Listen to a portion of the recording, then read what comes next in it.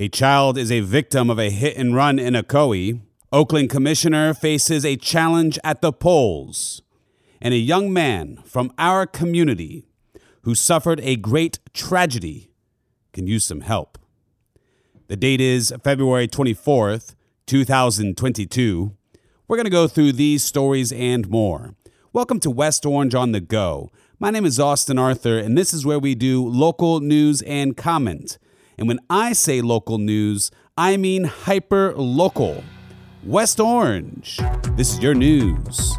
We begin in 10 seconds. You're listening to West Orange on the Go. Brought to you by the West Orange Times and Observer. Hosted by Austin Arthur. West Orange on the Go. While Ocoee Police Department officers are still searching for the suspect driver who hit a child on February 7th, the city's leadership wasted no time in making the intersection safer. Just 2 days after discussion regarding the intersection at the February 15th Ocoee City Commission meeting, employees from Ocoee's Public Works Department were building a crosswalk at the intersection.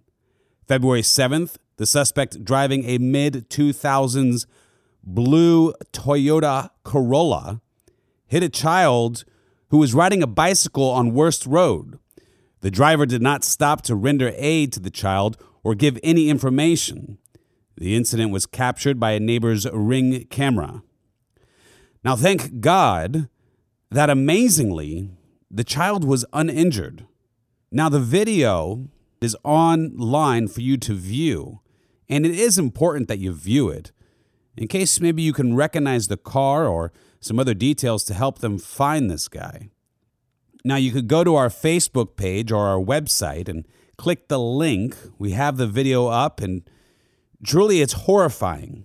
When you read uninjured, you think, okay, well, so maybe this is not too bad. Maybe this was just a little clipping and not a big deal. No, it's a big deal. This child is hit, flies into the air. The child's entire body does a flip into the air.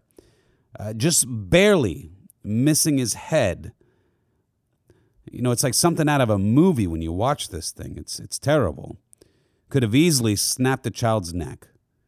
And the driver, just keeps going.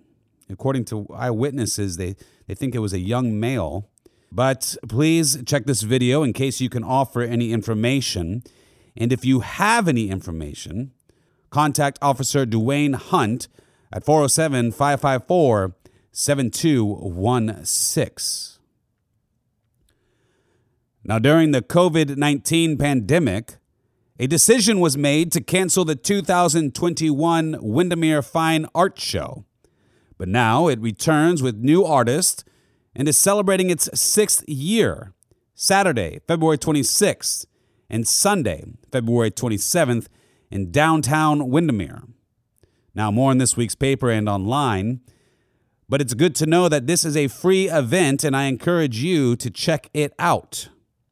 And in hyper-local political news, Oakland Commission, incumbent and 10-year Oakland Commissioner Rick Poland will face off against a political newcomer, Matt Buenovich, in Oakland's first election in 16 years. Now, in this week's paper, if you're interested, they have character profiles of the two candidates and question and answers. Both of them participated. You can check it all out and see what you think. Maybe I'll go through just the first question here with the newcomer. The question is, why do you want to serve on the Oakland Town Commission? He says, quote, after moving to Oakland, I found the community was growing, but the town was not evolving with it. Some examples are, we can finally pay our water bill online. The town is not on reclaimed water. Few community engagement events to help blend the new developments with the established residents. So I challenged myself to make a difference and to run for town commission, end quote. And the incumbent, Mr. Rick Poland, his response to the question of why he wants to, in this case, continue to serve on the Oakland Town Commission, he says, quote, Serving on the commission is a labor of love for all of us, as the compensation is only $50 a month. We serve because we care about Oakland and the quality of life we all work to protect. I have served on the commission for 9 years, and we have come a long way in the past few years. My passion for serving is solving problems for our residents, ensuring our taxes are not wasted, and that our small town charm is protected. That's why I want to continue serving." End quote. Now, as I mentioned, you could check it all out online or on our Facebook page. Those are two great ways to get the hyper-local news with the West Orange Times and Observer. And of course, you could get the traditional paper to put it in your hands. It's free in the big red boxes all around town. I'd like to give you an update on the bus depot situation. Now, I've talked a lot about this. I've been a bit frustrated with OCPS on the issue, and I've been vocal about it, not just on this podcast for the West Orange Times and Observer, where I give the hyper-local news and comment, and of course, my comments are my own.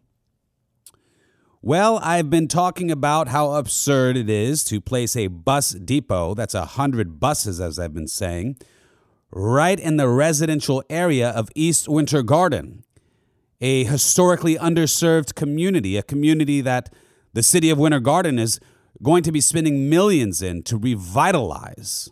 Anyway, we had the community meeting. I was present, and I will tell you that we had a great showing.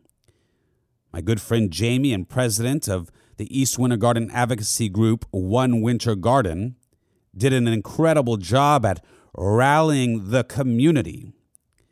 And I must admit, OCPS was very responsive to our concerns. And I think more importantly, the city of Winter Garden, the staff, the elected officials, we had the district commissioner there, Mark Mashel, and we also had the city manager, John Williams, and our great mayor, John Reese. Well, they were all there in support of our community here in Winter Garden to tell OCPS, we don't want your buses here.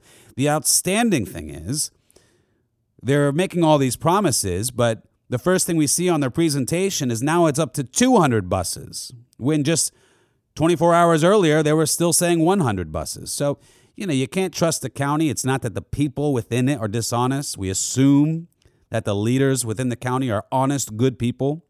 But the version of them months down the road, well, we just can't trust that. That's why things like a bus depot don't belong in a mixed-use area where we have residential homes right across the street. It's funny, when I was at the meeting, I said, we have these wonderful bald eagles on Plant Street here in Winter Garden. We love our bald eagles. And the reality is, OCPS wouldn't be allowed to put a bus depot next to those eagles because they're protected, and we got all kinds of rules about sound and hyper-local pollution. And they just wouldn't be able to do it. But you go across here to this historically black community in East Winter Garden, and no problem. They don't even think twice about it. So it's a little bit ridiculous, and I hope that OCPS heard us and makes another plan. Maybe they'll sell it to the city of Winter Garden is a good idea. They could have a great use for it or something else. But let's not have the buses there. So that's the update. I'll keep you informed on how things progress and if they indeed change their current plans. So now as we get into the final page, a story from the great Amy Quessenberry. It was supposed to be a fun weekend at the beach for Christy Williams and her 4 boys. But for 24-year-old Sedante Williams, Saturday, August 14th, was a life-altering day that has put the family in further financial straits and rendered their oldest son a quadriplegic. Sedante was wading in the ocean when a wave hit his knee, causing it to dislocate.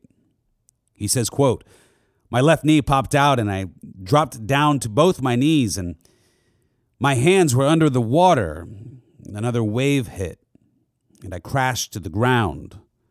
I called out, and no one was there. His youngest brother ran to get his mother, and Sedante continues the story. The next thing I remember is being put in the ambulance, and after that, blank. Nothing else. I woke up in the hospital like a week later.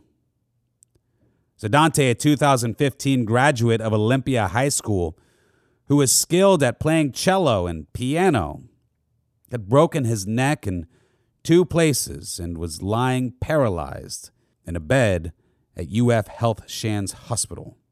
Now, he has a rare medical condition that affects his connective tissues, which made his knees more susceptible to giving out, and this is also why surgeons had difficulty in repairing his neck.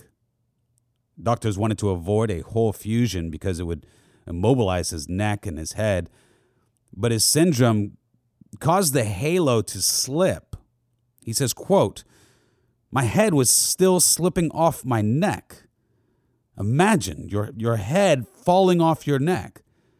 That is what was happening to me." Sedante has 4 bars and 8 screws at the top of his neck and is paralyzed from the chest down.